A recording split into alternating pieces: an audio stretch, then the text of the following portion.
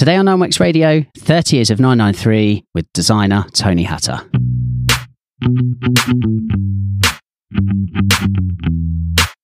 Brought to you by nineworks.co.uk, the fastest growing online Porsche community supported by the Nineworks Marketplace. Nineworks Radio is your dedicated Porsche and car podcast, hosted by Lee Sibley, Andy Brooks and Max Newman.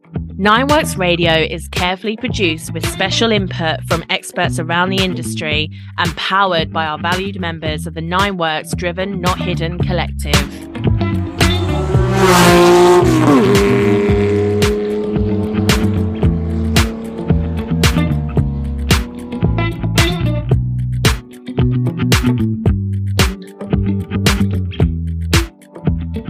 Hello, ladies and gentlemen. Welcome to Nineworks Radio from Porsche Centre Bournemouth today. You might hear a little bit of background noise in the hustle and bustle of the centre. Of a Porsche Centre showroom. Yeah. Yes, so we seem to have spent our life in here the last few days.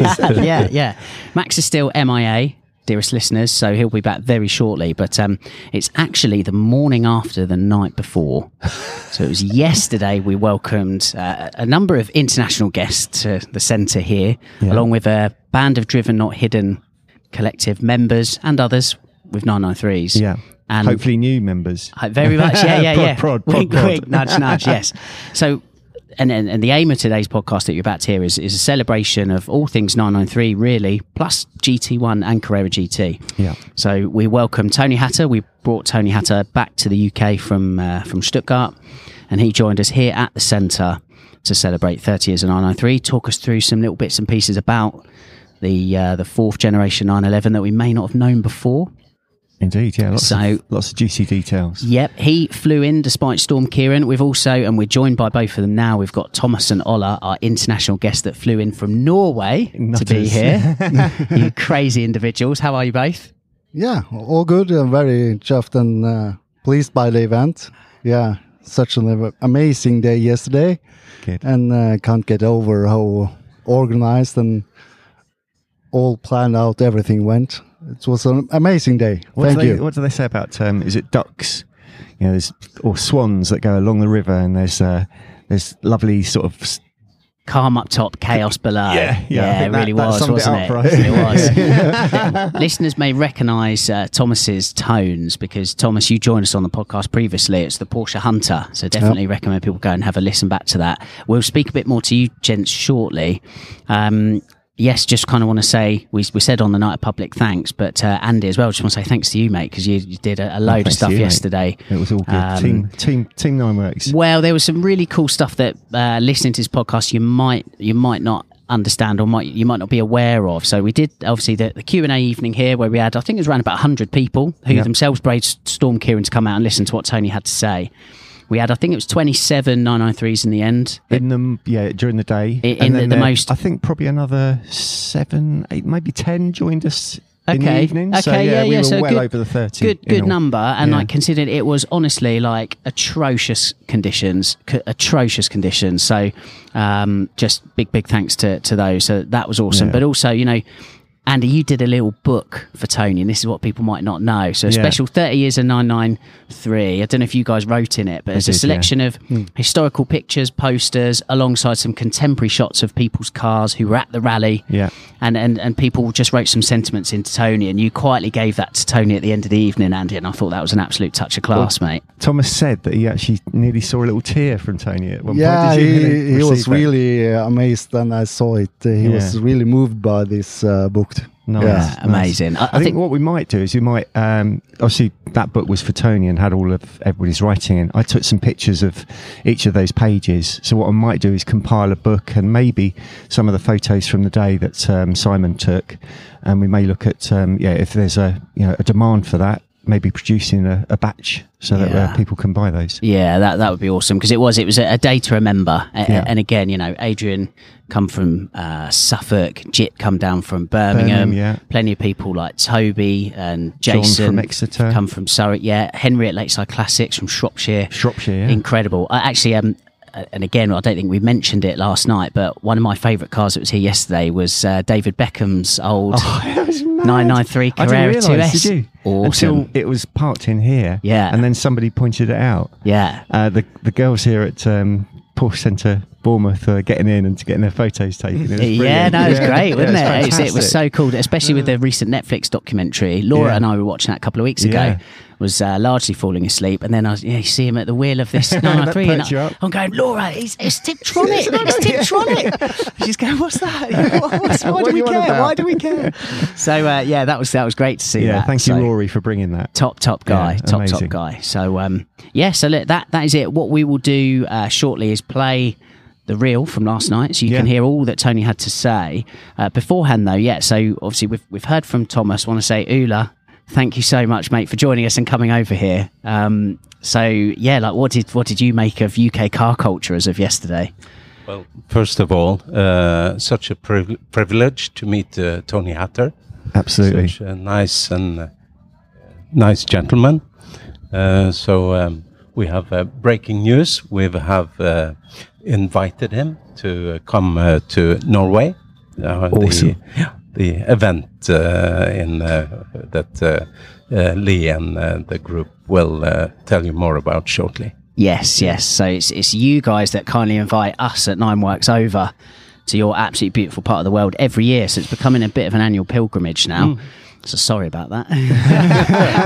Can't keep you away. You are so kind to invite us every year, and I've said to both of you off the camera as well. Again, all through this conduit of Porsches, myself and my wife Laura, we've got two amazing friends in you guys and Rags and Henrik and everyone else there. So it's a pleasure for us to do that, and a pleasure to bring people along every year. So we will be back with you guys in May next year. We've communicated that. I think we're gonna. Year just gone, it was open to anybody that wanted to go. I think this year we'll keep it in the spirit of the Driven Not Hidden Collective, so we'll just keep it among the membership. And yes, there's some options of driving over or flying over to you guys, but yes, you have a guest of honour every year. 2023 was the year of Jürgen Barth. 2024 is the year of the Hatter. So you've got some really cool things, I know, in the offing with 993 Carrera GT and everything else. So we will communicate the news and planning through our sites and also through you guys. Yes. So we'll just watch this space. Absolutely. I think you can surmise it as great people, great cars, amazing location, World Heritage site, and Tony Hatter for a few days as well. So it's kind of Porsche utopia. Win-win-win. Really. Absolutely. So on that note then, we'll dive into last night, and this is the very best of what Mr. Hatter had to say about his astonishing career at Porsche. Before you do listen, just to let you know, if you go on YouTube on Nineworks TV and hit the live tab, we did a live recording of this because, as you rightly pointed out, Andy, there's a presentation, some visuals. Yeah, lots of visuals, so it might be worth watching that. Yeah. So feel free to head over there or enjoy what you're about to hear. Indeed. Ignore the first 2 or 3 minutes where Lee's talking to the camera without a microphone. I was trying to find somebody to hold the camera. Brilliant. Excellent. Right, we'll play that clip. Ladies and gentlemen, thank you so much for coming along and braving the adverse weather to be here tonight at Porsche Centre Bournemouth. As I think we know by now from what we do at Nineworks, you'll know that Porsche Bournemouth is one of 5 Porsche Classic partners in the UK. So anything classic and air-cooled 993s fall very much into that. And they're always very pleased to see you and your cars. So we're super grateful to Jonathan and the team. And actually, Jonathan's here now, so maybe you'd like to take the mic just for 2 minutes. Thank you, sir. Good evening, ladies and gentlemen. Thank you, Lee. Thank you very much for everyone coming tonight. I know people have made a lot of journeys and trips, and also the weather hasn't been easy, especially with the recent storms we've had. So genuinely, just want to say thank you very much for attending. It's an honour and pleasure to have Tony here, especially in the year of 75 years of Porsche, 60 years of 911 and 30 years of the 993. Just feel some amazing milestones to celebrate and talk about. Really want everyone to enjoy themselves tonight. I'm going to leave the stage. This is for Tony and the guys to do, but I hope everyone's had something to eat, something to drink, and if not, make sure you get something afterwards. And thank you and have a nice evening. And thank you, Tony, for coming. Spot on. Thank you. Thank you. Thank you, Jonathan, and Jonathan's staff as well for hosting us here. They're always so welcoming for us Porsche fanatics. I think it's about time we introduced our star guest. And I know you're always frightfully embarrassed, but you are a legend, you are Porsche royalty, and it's a real privilege to have you over here from Stuttgart. Ladies and gentlemen, Mr. Tony Hatter. Thank you very much. Thank you, Jonathan, for those words. And Lee, thank you for putting on this an amazing event. It started this morning about 6-ish in Stuttgart, torrential rain, and I didn't believe it would end up here. But and then what I never expected was to see nearly 30 993s in the pouring rain. We had a great trip here, and it's absolutely incredible. I think my personal abiding memory from today's rally from Heathrow, where we basically convoyed you down to Porsche Bournemouth here on the coast, as we are our lunch stop, and we're on this long table, and Tony, you sat down in the middle, looked left, looked right, and just said, "You're all absolutely mad."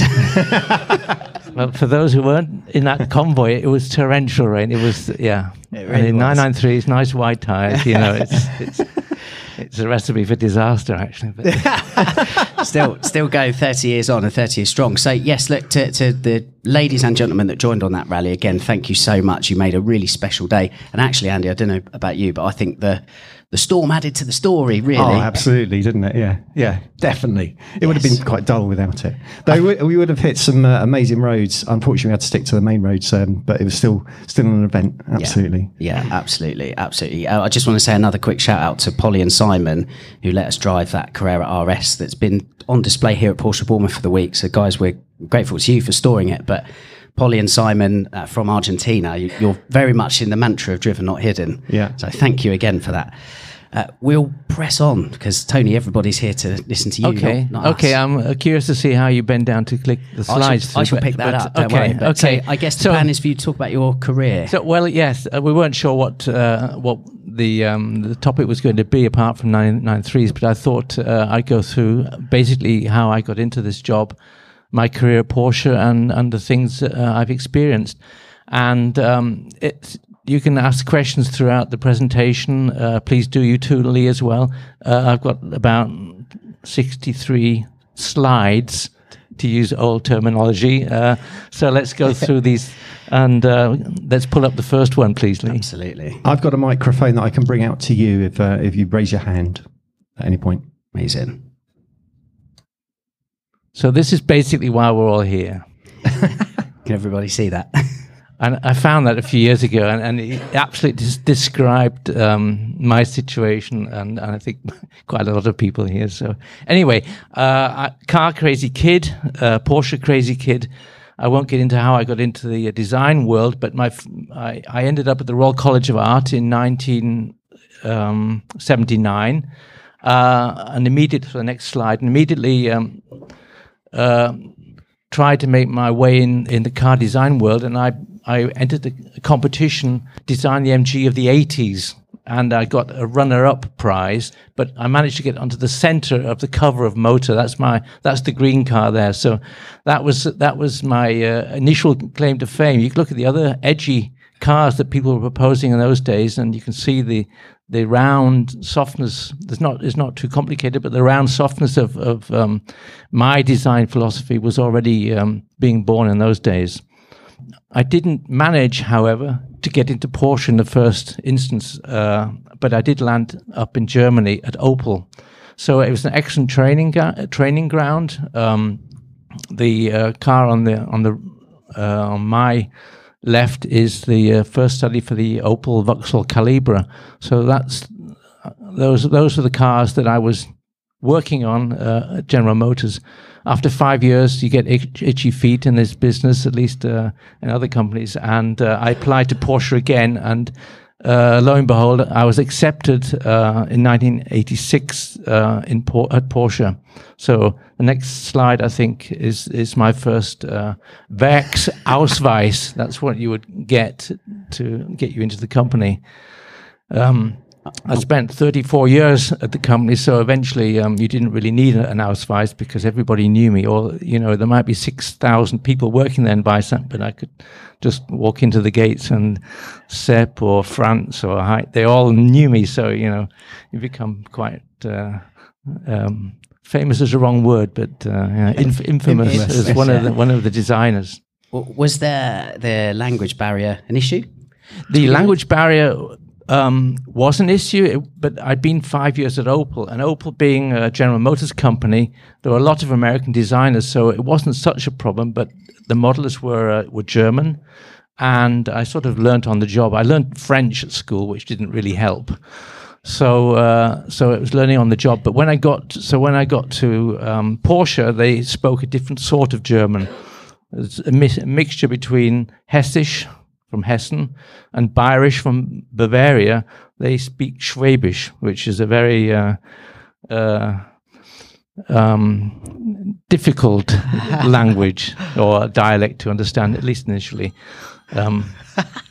So that was the thing. Yeah. So the next slide shows my workspace. That's Harmler Guy. That must be 1998, 9, something like that, when Harmer just joined. That's the late, great Dick Soderbergh, my studio chief. And that's what our design tables looked like. The next one too, Lee. There's not a screen, not a screen or a computer in sight. And what year is this? This is 1990. Well, okay, yeah. 1990. So CAD was only really just sort of in the studios there was nothing. There was no CAD, zero. I remember the secretary got a computer to start doing printouts and stuff, and we had to book time on the computer. But computer-aided design was starting in the 1990s with the construction department using CATIA, but nobody in the design department used computers in those days. Yeah. Was there quite lots of tapes there as well as? Well, we would use. Go back. We'd use. You can see those rolls of tape. We would. I think I'll have a tape drawing soon. On we would do full size tape drawings on the wall. So there would be a huge sheet of plastic vellum with perhaps a few wheels and the engine and the people, and then you could use black tape in varying widths to tape contours and sections, so the modelers knew what to make templates of. And then make the clay models. So that's why we use tape. Yeah. It was a sort of crepe tape that you could bend around corners and make curves. So that's the year I met my wife too. My wife, I don't know if you all know my wife, was part of the dynamic duo, the color and trim duo for Porsche since between 1976 and I think 2010-ish is when she retired. There were two women, and one of them became my wife, and that's Vlasta, my wife. Oh wow! So keep it in the family. And where's Chet? Chet. Oh, it's missing. Chet. There he is. Chet. Here's the orange Targa that I mentioned to you earlier when I rode with you in your car. So that's blood orange, is it? It's perhaps not the same orange, but that's her anyway. So you don't initially get styling jobs when you're a young designer at any company, but you take part in various competitions, whether it's to do a gear knob or a steering wheel or a stripe or a car. The next slide. I won a competition to design stripes on a 959. Now, the 959 was, I think they were just going out of production in 1989-ish. And unfortunately, I won the prize, which meant I could spend the whole week in a cold, dark paint shop in Zuffenhausen taping those things up. And it had to be symmetrical. And when they finished it, I had to do another one. And then afterwards, I made them make templates, which they did. I think they made 5 in total for a sheikh in Oman, or I'm not sure where he was. But anyway, so for a rich Saudi prince or king. Amazing. And so that happened. Then a few years ago, I got a call from our exclusive department, and they said, can you tape up some lines? I said, well, you've got some template. No, we threw those away hundreds of years ago. So I ended up back. I said, okay, I'll do it. I ended up back in a similar dark paint shop, taping that thing up for another week. And that's a relatively new photograph, which they keep dragging out to show what Porsche Exclusive does. But I've never seen that before. It's a very thankless task, believe me. So the first real project that I got my teeth into was the 993. I've been doing smaller projects, but to put it into perspective, we had a new design chief. We had a new engineering chief, Dr. Bates, and my chief was Harmler Guy. And the plan was to develop a new series of Porsches based on a platform with a V8 engine at the front. And everybody wanted to be part of this project, and it went as far as about 5 or 6 different prototypes being built of a 4-door front engine V8 Porsche, the 989. I think that's been covered in various magazines. But while that was going on, there was still the problem of what to do with the 964, which had been launched in, I think, 89, not sure, and was not really perceived as being a new car or a new enough. It was 80% new, but it didn't look 80% new. So the deal was try and redo the 964. So that was the project I got stuck into with 3 modelers, Ernst, Heinz, and Hans, who had modelled the 901 with Butzi Porsche in the early 60s. So imagine that. There's me, fresh in from Opel, telling these legends, and they were legends, how to model the next 911. So it's a very strange situation to be in, but that's how it was. Yeah. And they learned from my experience in Opel and other places, and I learned, and they helped me produce this car, which is what we all are celebrating today. It's interesting what you're saying there, Tony. You've alluded to it being, I can't remember the exact terminology now, but basically like improving on the 964. That was the task at hand, essentially. It wasn't kind of, right, let's a clean slate. It certainly wasn't anything like the 996, which was a complete directional change, or 991. So that I guess that was the idea for that project, to improve the 964. So I'm guessing that only a finite budget, considering the company knew it was the last air-cooled 911 as well. There probably was a finite budget. I can't remember budgetary constraints, but a designer likes to think he starts with a white, clean sheet of paper. And you could say, okay, you had a clean sheet of paper to redesign the 911, but the wheelbase stays the same. We knew where the tires were. We knew where the people were. The greenhouse stayed the same. The engine stayed the same. So you're all, and you know what went before, and that went before was the 928, the 959. So there's sort of forms and shapes that are in the Porsche shape vocabulary, if you like. So there's no such thing as a white sheet of paper in any company, actually. So there's lots of things, and it's basically an evolution of what's gone before, I think, trying to project that into the future. So I think the next few slides show a few of the design sketches that I did during the course of the clay modeling. Those to my right is Heinz, and to my left is Ernst. Ernst is leider not with us anymore, but I saw Heinz a couple of weeks ago. He's about 85-ish, I think. On this picture, you can also see how I highlighted that we call the highlights. Those are the reflections in the fenders that go through the door and then make an S shape and go into the front fender. And if you went back a couple to that 959, you see the tape or the stripes that were trying to follow the reflections in the form. That's the idea. We were all hung up on creating nice reflections in those days, with the convex and concave surfacing. So okay, and another sketch. These are some of the sketches, the sort of sketches that you do as a designer when you're working with clay modelers, showing what you want to do and what the car will look like eventually when it's not in clay anymore, when it's the car on the road or perhaps in action. Next one too. I spoke with somebody today about trying to draw a yellow car. I don't know who that was. That was difficult to draw and illustrate a yellow car. So how to go about modeling this car? We had a clay buck, which is basically a steel frame. Then they stick great big blocks of foam, then shave off the foam in approximately the shape that the clay is going to become.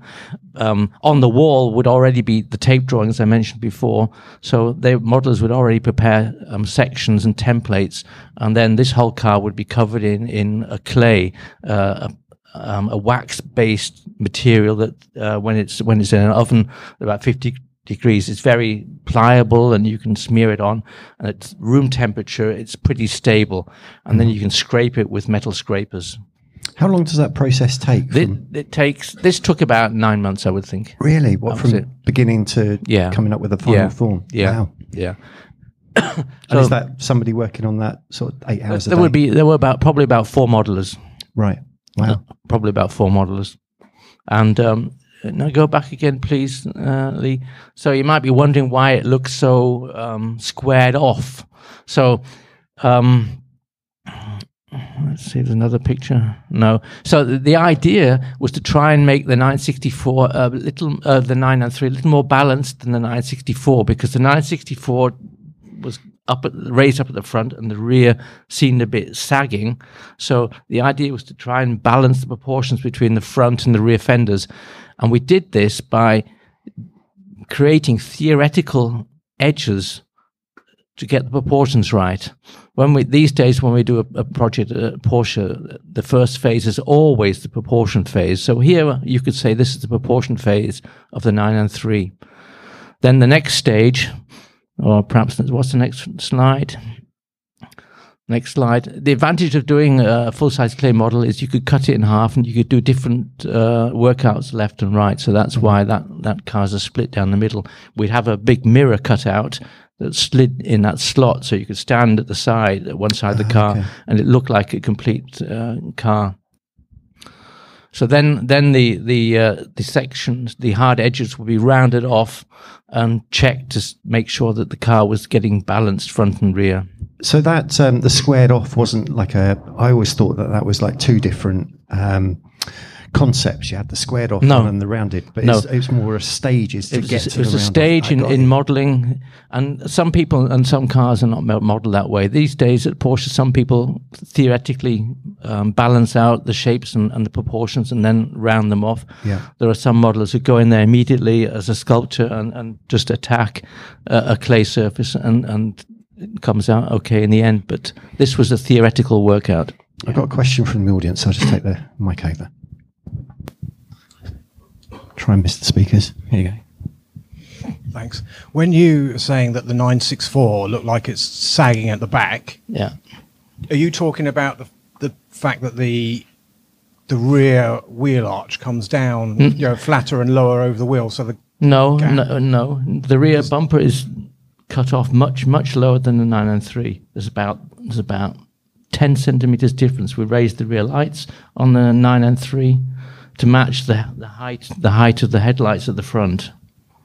It's just balancing the car out. Because also looking at that picture, the wheel arch height is similar, whereas in all the models preceding it, the wheel arch profile is flat on the top of the early cars. Yeah, correct. And you've taken that away as well. Correct. Yeah.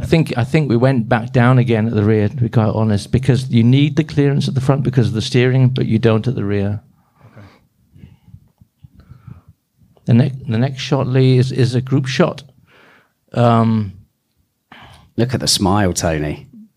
Yes. Those are some of the modelers. With the chap in the tie is Dick Soderberg, my studio chief. And we're still in the theoretical phase. with just taping on the headlights, taping on approximately where the blinkers will be and the shut lines. Is that in a studio with a background that you can change to see the car in different? No, that was the original studio yard. Yeah, and that was actually a quarry wall. That's what it was. Okay. That's what it was. Yeah, and we had one turntable that was remotely controlled. That sometimes worked, and sometimes wasn't when you needed it. We didn't have any wheels. Oh, we're talking about wheels. We didn't have any wheels. So then, and the turbo, of course, the wide body was also derived a bit later, in probably 92, 93. We did the turbo and the wide body version, which is like having a second go at a project you've just finished, which is quite good. Yeah. So all cars have to have wheels, and this was a very controversial decision. Again, it was a competition between a number of designers, and initially there perhaps to be about 30 sketches or 40, I can't remember, sketches on the wall of wheels. These days, when we do wheel reviews at Porsche, there'd be perhaps hundreds of sketches, because they do a wheel review every year for the Macan, the Taycan. It's just mind-boggling. Those days where we did one wheel every now and then, it was great. So anyway, so we did, and then there's a selection, and a few will be selected to render up in full size. And this was my full-size rendering on Canson paper of my idea for the turbo wheel. And as you all can see and know, it's a directional wheel. And I couldn't believe it when it was chosen. I don't think most people could believe that they were choosing this wheel, because some people said it looked wrong going the other way on the other side. So, which is quite funny, because we always look at cars going from left to right. So we never looked at it going the other way. There were no technical drawings of the wheel going the other way. So it was always like that. And the project was from the outset, was for a hollow spoke wheel using a technology that hadn't been used or proven in the automotive industry whatsoever. It was, I think, the wheel star in the middle was kept stationary, and then the wheel drum was spun at a very high speed and then pressed onto the star, onto these spokes in a split second, and that's friction welded the two things together. Wow, okay. So the technology was very dubious. In fact, I even went to watch this because I thought, oh wow, this must be fantastic.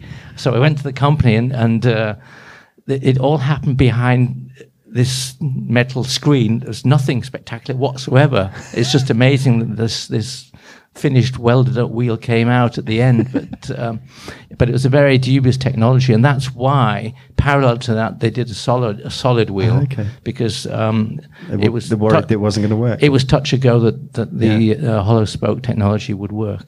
Right. Anybody got hollow spoke wheels outside that's feeling a bit nervous? But this wheel project, it took also a couple of months, and I worked with one modeler on one spoke for at least 6 weeks. You can imagine you coming in the morning, so the modeler they get there about 6, and the designers get there about 9. So they sat around for 3 hours doing nothing. You come in and then model a little piece of cake, basically. That's what it looks like. And eventually, when you're happy with that, that's how they used to do it until recently.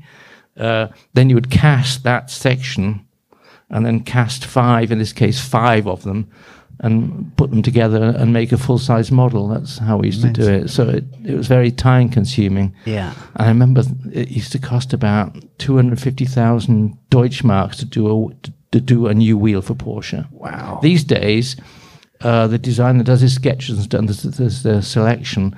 Then the computer modeler in design, these days they can use computers in the design department.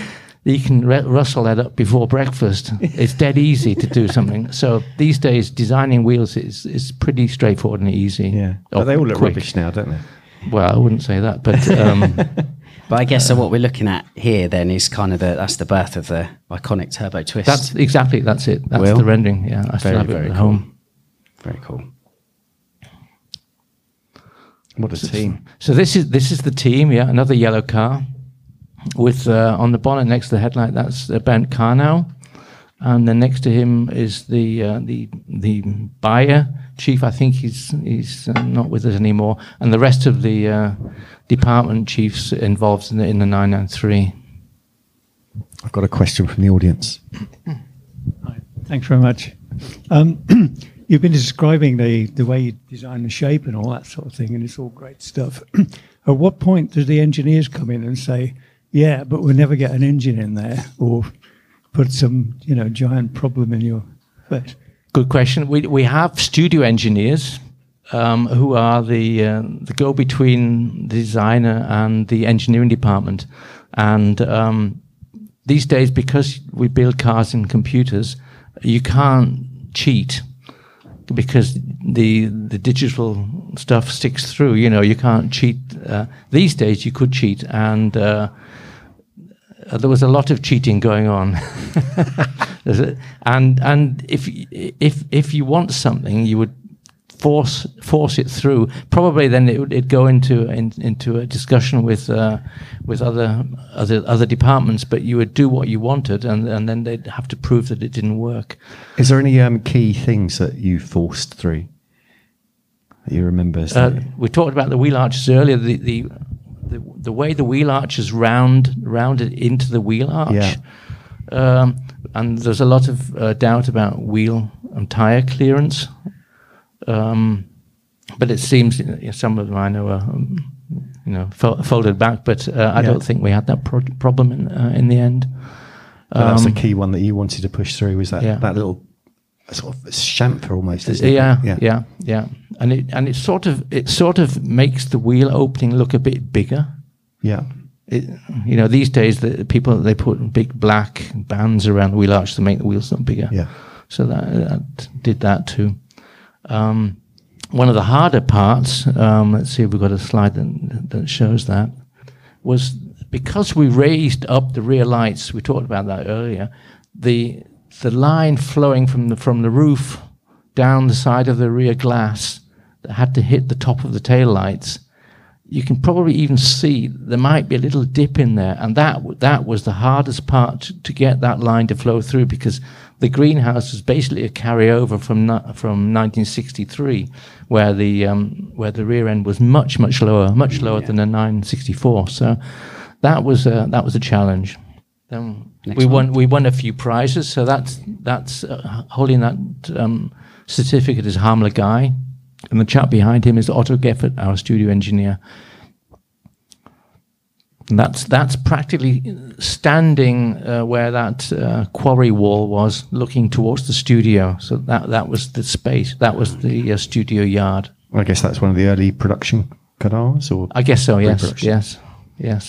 So what we didn't do is build a speedster, which is something I wanted to do, and that is a full-size tape drawing. So if you can imagine a wall 4 meters or 5 meters long with using black tape and then a small airbrush, it took perhaps about a week running up and down the wall, doing this thing.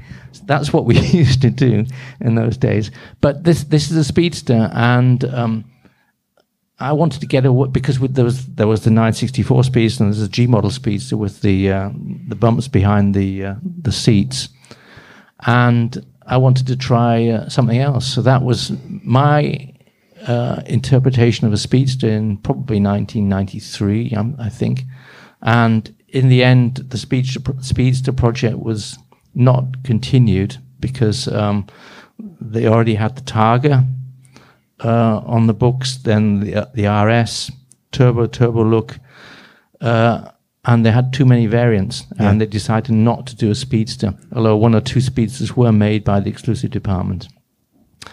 So this was something I've always wanted to do, and I can tell you the story. So the next slide is a detail of what I thought that piece should look like. So now we come forward 30 years, and I'm visiting Alois Ruff in Pfaffenhausen. And purely coincidentally, a friend said, let's go and visit Alois. And we went there, and I walked around the workshops and came face to face with a body in white, wide body Speedster, which don't exist. He said, building it for a customer. So I said, okay, I've got an interesting sketch you might be interested in. So he looked at my sketch, he called up the customer in South America, and on the phone they agreed, yeah, let's go ahead and do it. So that's after 35 years, that's what's happened. And one thing led to another. And this is then the car that we eventually built in Pfaffenhausen and presented at Pebble Beach last year, the Ruff Bergmeister. Actually, that's a computer image. But managed to get the speed done in the end. Yeah, it's great to see it come to life. I'll just go back too, so people can see just how that sketch really, in detail, has come to life. Albeit at Pfaffenhausen this time and not Zuffenhausen. Exactly, and we made some little stickers on the back that says "Made in Pfaffenhausen." And yeah, complete carbon fiber body. We lowered the car completely. There's about 2 centimeters cut out of the wheel arches so that we could lower the car even more. And then put GT1 style wheel arch openings. Yeah. And the idea was because it was a homage on the Berg Spider, which was a terribly light 907, did they call it, the Berg Spider. Anyway, it weighed nothing, and it had 2 flaps on the back, which I think they were operable from pedals in the car. So I wanted to pay homage to that car with this car. And it didn't have a rear bumper. Racing cars don't have rear bumpers. And the 993 has a fantastic rear axle, the Weissach rear axle, and the exhaust systems. And I said, let's completely leave the bumper off, do a nice finishing piece underneath the lights, and show off the suspension and the engine and the exhaust pipes. So that's what we did in the end with Ruff. Brilliant. So get back to the 993. So this was the last car to leave the production line. What's the colour? What is the colour, Chet? Chet knows the full details. That's what is claimed to be the last one. We've got another. No, so the last one, which is well documented and owned by Jerry Seinfeld, who we're reliably informed because he told us at Rendsburg. And there's another picture coming up. Still owns the car. And that is Mexico Blue. Mexico Blue. Very cool. How did that feel, Tony? That not that moment. That moment there. So that's. Well, I wasn't there. I saw that in the press afterwards. They didn't. There's Zuffenhausen and there's Weissach. Yeah. I think they play football matches together, but that's about it. Or against each other. Yeah. So they think that, and even Dr. Wiedeking felt that Weissach was the place where they wasted their money because he was interested in producing cars. Right. We cost money. Anyway, okay, so that's the 993 part of what I wanted to chat about. If there's any more 993 related stuff, question at the back there. Doing my dad run. Can we hear me? Yeah. Yeah. Was there any part of the 993 that you were overridden on that you really wanted to keep in, or either through budget or design? I think we wanted to make the front much more intricate, and it became a one-piece molding. So it was very difficult to make a three-dimensional piece that would come out of a tooling in one go. So that wasn't easy. I would have liked to make smaller shut lines as well, but there's and as I mentioned earlier on, the tolerances in this car were still from 1963, so we're dealing with millimeters of tolerance rather than tenths, which is today's kind of tolerance allowance. So tolerances were difficult, so they had to have larger shut lines, so you couldn't read shut lines that would go open up or close. That was a problem. I remember you saying something to me previously, Tony, about the rain gutters as well, and how actually they were kind of crucial. You had to leave them on. Well, we couldn't change the greenhouse. Yeah, couldn't change it. Yeah. I've got another question for you. Hi, Tony. Did you come up with the asymmetric mirrors? No. Are you disappointed they didn't catch on? Asymmetric? Yes, it is. Yeah, 964s. So no, that's it. Just accepted that. So that's where they should be. You know? Carried over. Any other questions? To my left. One down here. Yeah. Thanks. Tony, it's been fascinating this evening. Thanks very much. Slightly sort of OCD question, really. But why are the windscreen wipers so close together? Well, did you come here in the rain with us? Yes. And they work. Well, that was the best solution. The earlier 911s, and if you've all had earlier 911s, they do work, but to a degree. And the idea with these wipers, I think we even tried a single wiper because the screen is quite big actually. And I think Mercedes also had a super windscreen wiper system, but this one meant that when the wipers closed, depending on which side you're sitting, they kept all the rainwater down. It wiped twice in front of the driver. Obviously, the 911's changed hugely in the last 30 years. Is there anything on the current 911 that you could say that is a design cue from the 993, or is it all moved on? Well, I like to think that the way the fenders, the convex and concave surfacing of the fenders, you can now find again on the 992. I think that kind of form of vocabulary sort of got lost a bit on the 996. The 997 was starting to pick up again, and I think the generation of 911s we have today echo those forms. Definitely as well on the 992s, the front fenders, they encapsulate the headlight, which is the same as the 993, where the front fender goes around the headlight. I think 991, that was lost, and 6 and 7. So that was directly pulled, I think, from memory from the 993, as was actually at the front of the bonnet, where it's a flat edge, flat leading edge of the bonnet. That again, so I was told in the press Gumph when the 992 came out that was 993 inspired. It's all true. Okay. Hi, Tony. What happened with the Targa? Why is it so different to all the other Targas before it? I'm not sure whose idea it was. I think it seemed like a good idea at the time. It's basically what happened. The Targa that we know and love with the bar was notoriously difficult to keep from leaking. And in production, I don't think they wanted to have workers with hammers hammering around on body in whites. And I'm not sure who came up with the idea, but Steve Merker was the guy who pushed that project through. I think it took clues from the Panamericana, which happened actually parallel to the 993. While we were doing that, the Panamericana was a very quick project. It was a show car based on a 964. Happened parallel to the 903. Cool. Got another question. Oh, same question. Any others? Oh, Chet's got one. Hey, Tony. Hi. A twofold question. Firstly, with the benefit of hindsight and 30 years, what is your most proudest aspect of the 993 design, your favourite piece? And by the same token, is there anything you regret? Or maybe regret is a strong word. Is there anything you would redesign, looking back after all this time? And a bonus question. Why was it only the C2S that got the 356 inspired split grille? And yeah, why only the C2S? What was the first question again? Well, the bit I'm very proud of the front on the turbo and the treatment of the rocker, especially the rocker, which I think you can find a bit of that in the Carrera GT. I'm not going to say what I would redesign. I'm not going to admit anything. And about the split, I can't remember the decisions about the split grille. I know it was my idea, and I said let's do it, and they said okay.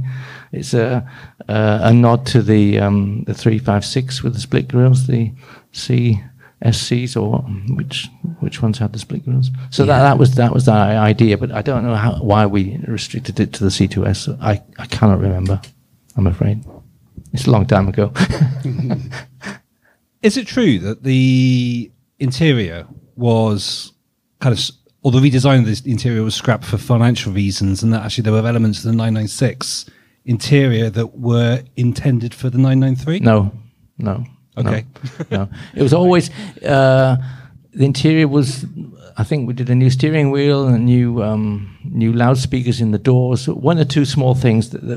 There wasn't much done on the interior, and there was no 996 stuff. There was no carryover. No, that happened afterwards. Thank you. I just wondered, what's your opinion of the, and I'm not sure if I'm pronouncing it right, the Gunter Works interpretation of the 993? I think they have a fantastic attention to detail, because I know those guys and I've had a look at their cars. What should I say? Watch this space, maybe. Yeah, watch this space. Yeah, they do some nice stuff, but it's. I think it's a bit over the top, quite honestly. Yeah, I'm more of perhaps of a singer, rough man than Gunter X. Put it nicely. Cool. Any more questions before we break off to? Behind Jit. Behind Jit. Hi, Tony. Hi. From a purely design perspective, what's your favourite variant of the 993? Probably the RS, but the normal RS, not the one with the great big spoiler on the back that I arrived here in today. I think if I had to have one 993, it'd probably be the RS. Yeah. In black. Inspect the car already. Okay. So we did projects, and then projects would end and other projects would begin. There was always like a filler in between projects for people who were coming off one project into another. And since Porsche began, since even before the war, Porsche was an engineering consultancy doing work for anybody who came along and asked to do stuff and do jobs. And in the 70s and the 80s, primarily in the 80s, even into the 90s, our design studio also did outside design contracts for companies. And up until this present day, Porsche, and not Porsche Design in Austria, Porsche in Weissach, do all the Linde forklift trucks, all of them. So all designers had to go through Linde forklift trucks and do stuff, and it was good fun. It was, I think there's another picture of another Linde forklift truck, and you really got to grips with production capabilities and what you could cast in cast iron, and it's good foundation training. Absolutely. Without risk to the 911 design. And then they had wide wheels, they looked great.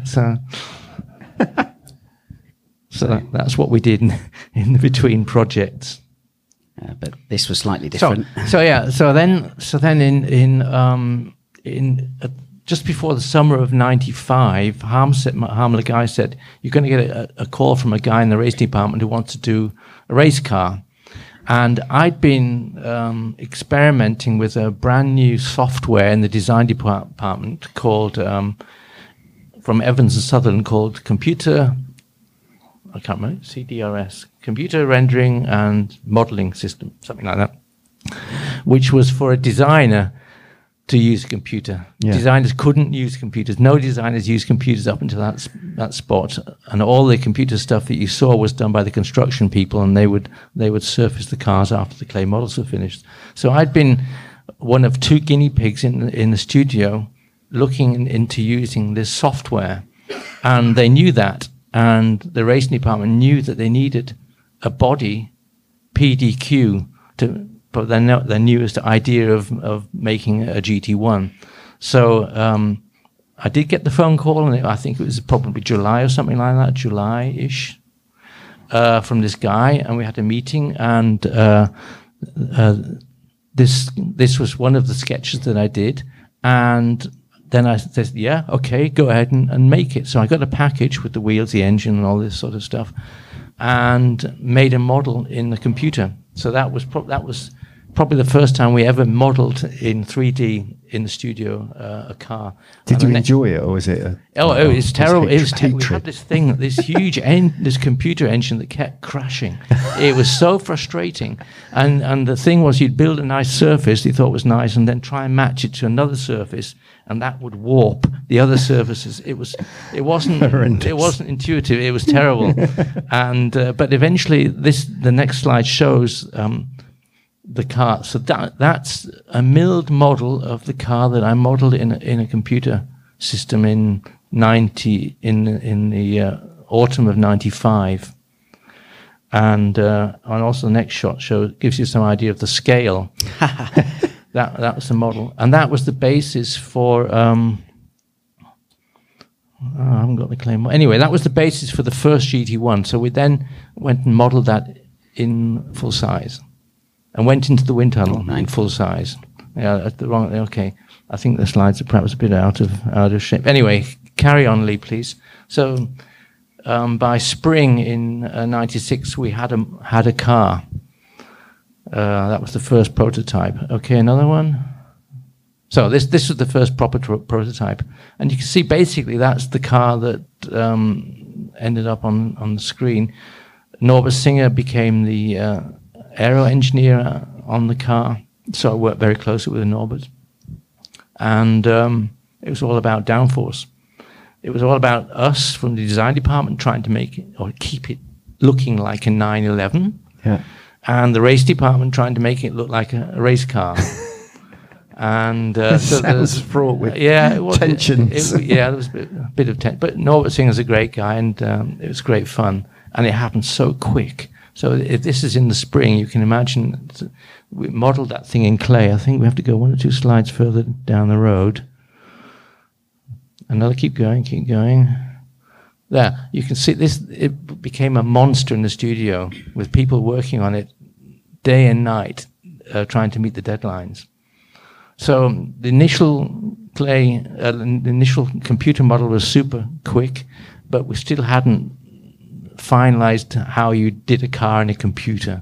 So you can see it's hands-on, all hands on deck, and back to the old school modeling in clay. Why is that one out of sync? The next one, please, Lee. So that's now that model covered in what we call Dynoc.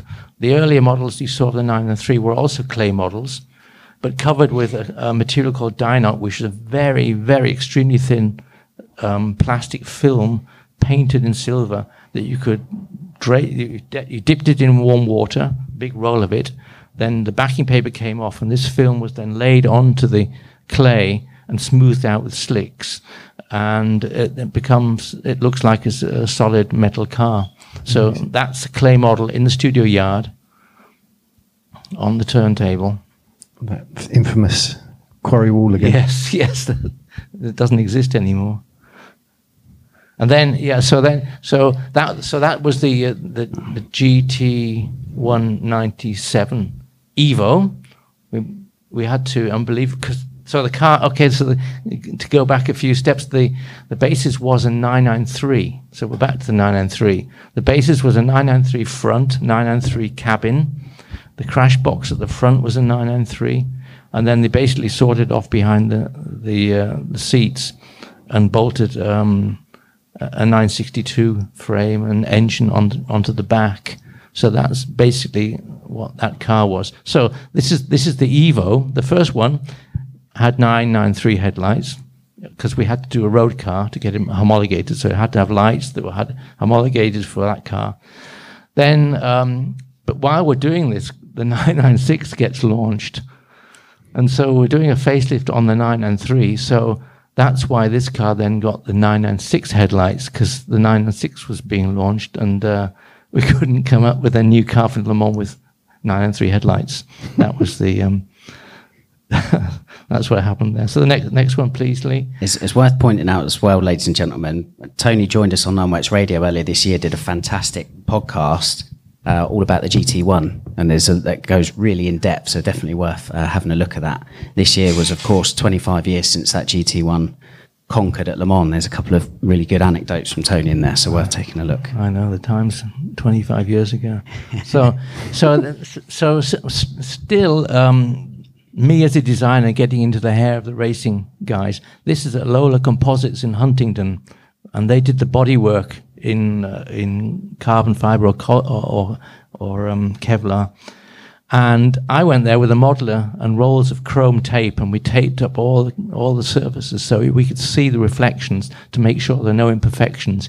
You know, they just wanted to kick us out, but that's what we did with this car. We were still trying to make it look like a good-looking car. Driving them insane. That was the deal. Yeah. So anyway. We came, I think one car caught fire and the other one crashed in 97, unfortunately. So that's why Dr. Wiedeking is there. You go back a couple of slides. He's looking very happy, but he wasn't very happy because Porsche was not winning Le Mans. And he said, you guys have got to win Le Mans. That's what you're here for. That's why Zuffenhausen's giving Weissach money. Well, win on Sunday, sell on Monday. Yeah, exactly. So anyway, so then the idea was to go an all-out carbon fiber, monocoque, carbon fiber, complete carbon fiber car. Let's keep going, please, Lee. Yeah, another one. So, GT198 was a complete carbon fiber race car. Have we got a picture of the front? Yes, the next one. Yeah, we've still got 996 headlights on it. That was another nightmare, trying to fit the complicated forms of the 996 headlights into the front of this aerodynamically tuned swoopy racer that I did with Norbert Singer. So the 98 Le Mans couldn't have been better. Well, it could have been. We could have won easily, but it wasn't an easy win. The cars were in the garages for a long time. It rained. It was a race of attrition, but the two Porsche GT1s came first and second. I think the open WEC cars, they were from years. I don't know if they finished. I'm not sure. Can't remember. But anyway, I was also responsible for the graphics of the other cars as well, even for this photograph. I'm in the middle of the photograph at the back after having arranged it. And on the outside, at the right there is Michele Alboreto, and he was really pissed off because he wanted to be one of the guys that sat on the fender. But they're all prima donnas, these racing drivers, I tell you. But it was great fun, nevertheless. And during that race, so I spent, I think, 7 days at Le Mans managing all the graphics that we'd stupidly decided ran from the fenders over the doors into the roof. So all these cars had to be assembled with their fronts, their rears, the doors, all the spare parts. Every car had, I think, 3 fronts, 3 rears. They all had to be modeled, mounted together in order for the graphics guys to stick the graphics on. So that took about 7 days to do all that, and they were still arriving on the day of Le Mans. I remember there were still parts arriving, and when the flag fell to start the race, then that's why I had to take off all my Porsche stuff and put on civvy clothes, and I was a spy in the pits with a walkie-talkie, and I had to watch the Nissans and the Panos, and if they came in, I had to say if they changed drivers, if they changed tires. So I was part of the spy system, and if you was there for hours and then you'd notice other people standing around doing nothing, you know. So everybody was at it. Next one. Yeah. That was a huge sticker. I did also did the decorations for the all the pits. So those were stuck all over the place in the pits, on the pit walls, and a few more made in flat. Still spotted on modern day GTs. Well, they've started doing that again because I don't know if I'm repeating what everybody knows, but the development center is in a village actually the village is in the development centre these days. It's so big, but it's Weissach. And part of Weissach is Flacht, a little part of the town over the hill, down the valley. And the racing department is situated in the boundary of Flacht. So the racing guys are very proud that they make their cars on their own and they're not part of Weissach. So you've got Zuffenhausen, Weissach and Flacht. So they always love to put made in Flacht on their race cars. Brilliant. And there's another 996 headlight tucked in there, out of sight. God bless him. Yes. So, okay. So then, and yeah. And we won. That was great. Next one. Yeah, that's what the car looked like after the race. It was just left in. It's funny how they just leave the cars lying around. Everybody. There were so many people there. I've never seen anything like it. Thousands of people on the start finishing straight, and then suddenly they all disappear. So yeah. It was fantastic that Porsche was celebrating 50 years. Unfortunately, Ferry Porsche died that year. Really sad. But Porsche celebrated 50 years. Porsche won Le Mans. And as a design department, we were invited to take part in a huge commemorative evening in Zuffenhausen.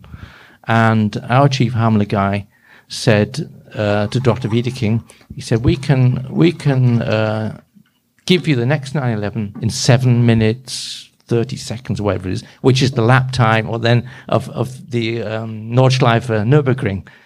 And so it was down to us to, we trained for about a week we did loads of full-size tape drawings of a 911 of the future, taping it up, and then we finalized the design, then we drew on very thin in pencil on one of the thin sheets of film, then took all the tape off, and that's what we used. We taped then that film on 2 huge boards on wheels, and Gunter Jauch was moderating. He was doing the show. He said, right now, the design department are going to give Porsche and the new 911 in 7 minutes, 30 seconds, whatever. Wheel that thing out, and we went to work. There was Steve, Ranjit, Pinky, me, I think Grant Larson's in there somewhere, and we taped up this thing, and because we trained, we knew we could do it, and we did it in 7 minutes, whatever it was. And we even airbrushed it. Well, it wasn't airbrush. We used proper spray guns to spray color onto the car. And I think that it was auctioned off at the end for charity for 100,000 Deutschmarks, was it still? I can't remember.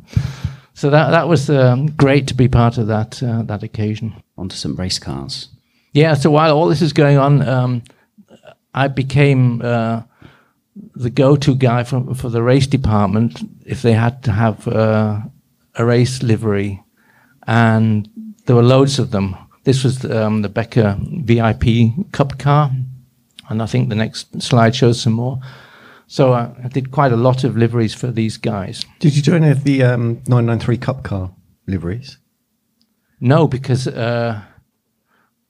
no, I didn't. But I know which ones. That's where the kind of psychedelic things were starting. Yeah. If you remember the 962 Shell Dunlop car, the PDK one, which was lovely, and that Rob Powell, another Brit, did that car, and that kind of started this kind of avant-garde livery that we would be playing with. Epic. So then various projects then came my way. I think this was the GT2R, that wasn't RS, just the GT2, 996 GT2. Next one shows, this now illustrates a tape drawing. And we did it for every project. So that's the turbo you had or is that the GT2? That's the GT2. That's the GT2, yeah. See in the top corner above my head, there's sketches. And so you do a side view, then a front view, and then you try and do a top view. So the modelers could then either take points and coordinates or make templates.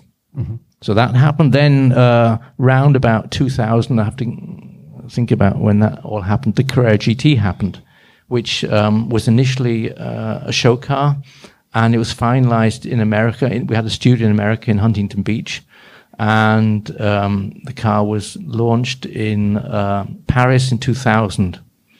And famously, at 3 o'clock in the morning, it was driven down the Champs-Élysées in pouring rain by Baltereau. And I think that's the point. They noticed that the show car didn't have a roof. So I got the job of doing the series, the production car, and the first thing was to try and make the car real. And it wasn't just the roof. It had no cooling concept. It had no crash protection. So basically, the car was lengthened by about 20 centimeters. We widened it. Did so much to that car that there's nothing. You couldn't take anything from the show car and put it on the series production car. But I think it turned out okay in the end. I think so. There's another. This one. This is showing mocking up. I think it was a plexiglass roof on the show car. So still in those days, testing ideas, making models. You were a good poser, weren't you, Tony? I know. We're striking a pose. Should we go next one? Yes. Little detail. So we were ensconced in a small studio outside, so nobody really bothered us, and we were allowed to do all sorts of lovely little details. This is a detail in the door. Did I show you? Did Paul show you that one?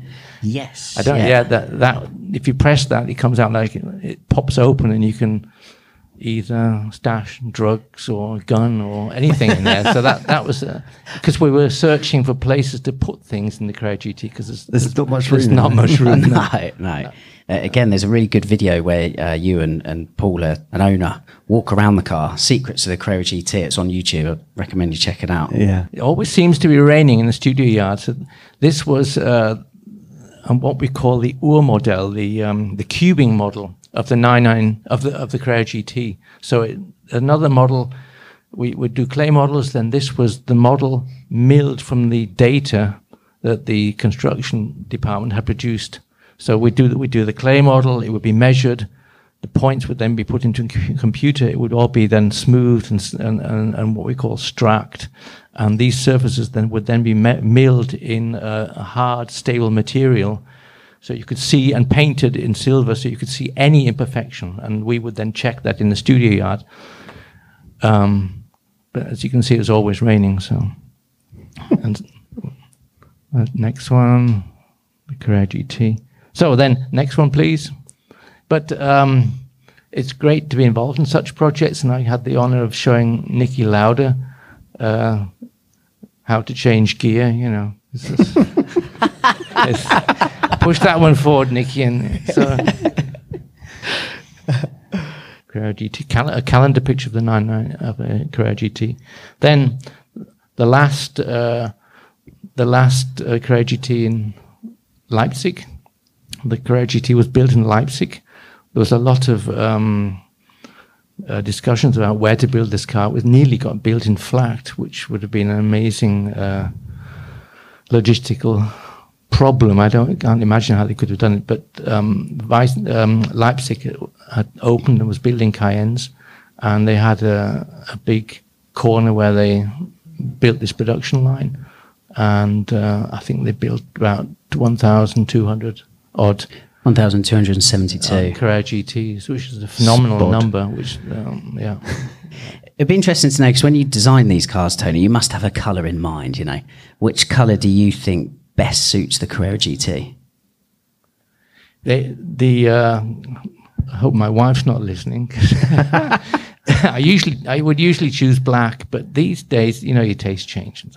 There are some really nice, and they're Porsche colours. I love Macrolide green metallic. Ooh. Macrolide green metallic. Okay, yeah. I had a Cayman in that colour. It's a sort of Aston Martin racing green grey colour. Okay, I think because we had here a yellow, red, white, black, silver, and that was about it. So I think it was a very boring's the wrong word, but I would have had some other colours in there. Yeah, variety.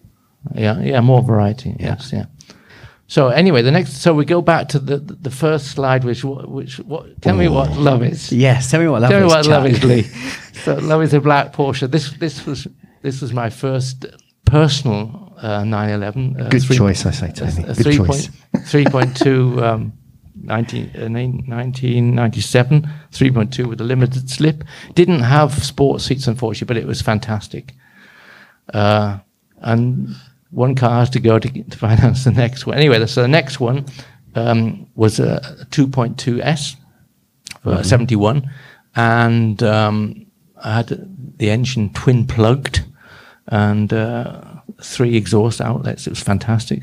This was incidentally on the track at Weissach, which, because I belong to our company air-cooled club, and we have events quite frequently. And one event a few years ago, we were allowed to go out onto the track with pace cars, but nevertheless, it was pretty exciting. Excellent. Nice bit of weight transfer in there, Tony. It doesn't look like there's a pace car in sight, but up on the curbs, yeah. And then and that's my 993, which I haven't brought because of the weather. I know I'm an absolute coward. So it's got the turbo front, it's got hollow spoke wheels, H&R, coilover, version 3, rear seat delete, RS steering wheel, single weight flywheel. I love it. It's awesome. It was great to see it a couple of weeks ago. And the next one, and it's the British version. Is this from Sonderwunsch? Very, very Sunday, yeah. And then my last slide. So to celebrate 25 years of 993, we had an internal with my club, internal 993 event at Leipzig. We drove to Leipzig with about 25 cars, I think. And that was a sticker I made for that. Brilliant. Amazing. Well, we've done our own to emulate that, and we'll give you a couple, and we've got some here to give out as well. But just, I guess, to finish, Tony, 30 years on, what's your kind of overriding feeling of that with regards to the 993? That was in a nutshell what I've been doing for the last 34 years, which is basically hot rodding 911s. And that's what I still do, My feeling is I cannot comprehend I've spent 34 years doing that and continuing, and it's ongoing, it's ongoing. I'm helping Alois Ruf with a few design projects, so that we're continuing hot rodding 911s. So it's quite some legacy. I'm not sure if you're aware to everybody else, but there's 69,137 993s made. Well, actually, that was from the said article that you put up with the Mexico Blue off the production line. Okay, I was going to ask how I didn't realise that. 69,000. Yes, but it's now 69,138 because of Project Gold that was made in 2018. But that's, as we've said, and we've done a book. Andy's put this wonderful book together where some of the guys and girls on today's rally have put some sentiments in it, so that'll be for you to read in your own time. But we basically said of those cars, there's many millions of miles done and happy memories created for owners, passengers, absolutely all sorts of scenarios. Andy, you've lived it as a 993 owner. Yeah, I absolutely love my 993. Yeah, and as we said, it all comes down to your artistry and of your team, of course. I have to give credit to my team, because without those people, it couldn't have happened, or it probably would have happened. And I think I was lucky to be in the right place at the right time. I would say you make your own luck, but look, I think we'd be keen for everybody to have a bit of a chat with you at this point. So we'll wrap up. Just want to say thank you again to everybody that's come along today, braved the adverse weather, and for the guys and girls on the rally earlier. It's a real privilege to sit and have this conversation with you, Tony. So thank you. Thank you, Lee. So thank you. Thank you. Thank you. Thank you. Thank you. Thank you. Right, so that was the legendary Mr. Tony Hatter. Yes, thank you so much, Tony. Yes, here at Porsche Centre Bournemouth. Thanks to Jonathan and the team, as we said. So before we do sign off here, Andy, Thomas and Ulla, what was your takeaway Hatter moment from yesterday or last night? Ulla, I think you should go first. Sorry, Thomas, you should go first. No, of course, it was so amazing to see how passionate he was about his work, and still is. Yeah. And he's done so much great things. But the one thing that I remember was actually after the event, when we went to the pub with him, and I asked him about the 356A. I suddenly remembered, And that's the 356A he bought in Italy some years ago, with a special brown leather interior. And he got that car and got it home, but the car had normal seats, and he wanted speedster buckets, so he bought the shells in aluminium and got them retrimmed by the Porsche factory team. And they just needed to find the same color for the skin, the leather. So as they did that, they really liked the color so much that they said that if we could keep this color in our range, we will do the retrimming for free. And that became the Sport Classic interior. Such a great story that is. It is, because his like that an idea that was born quite organically has ended up in seats all over planet Earth, really. Yeah. So very cool. Very cool, Thomas. Yeah. Ulla? My impression was how highly Tony Hatter regarded the Porsche family and the culture of the factory and the design department, and that matched exactly what Jürgen Barth told us this spring. So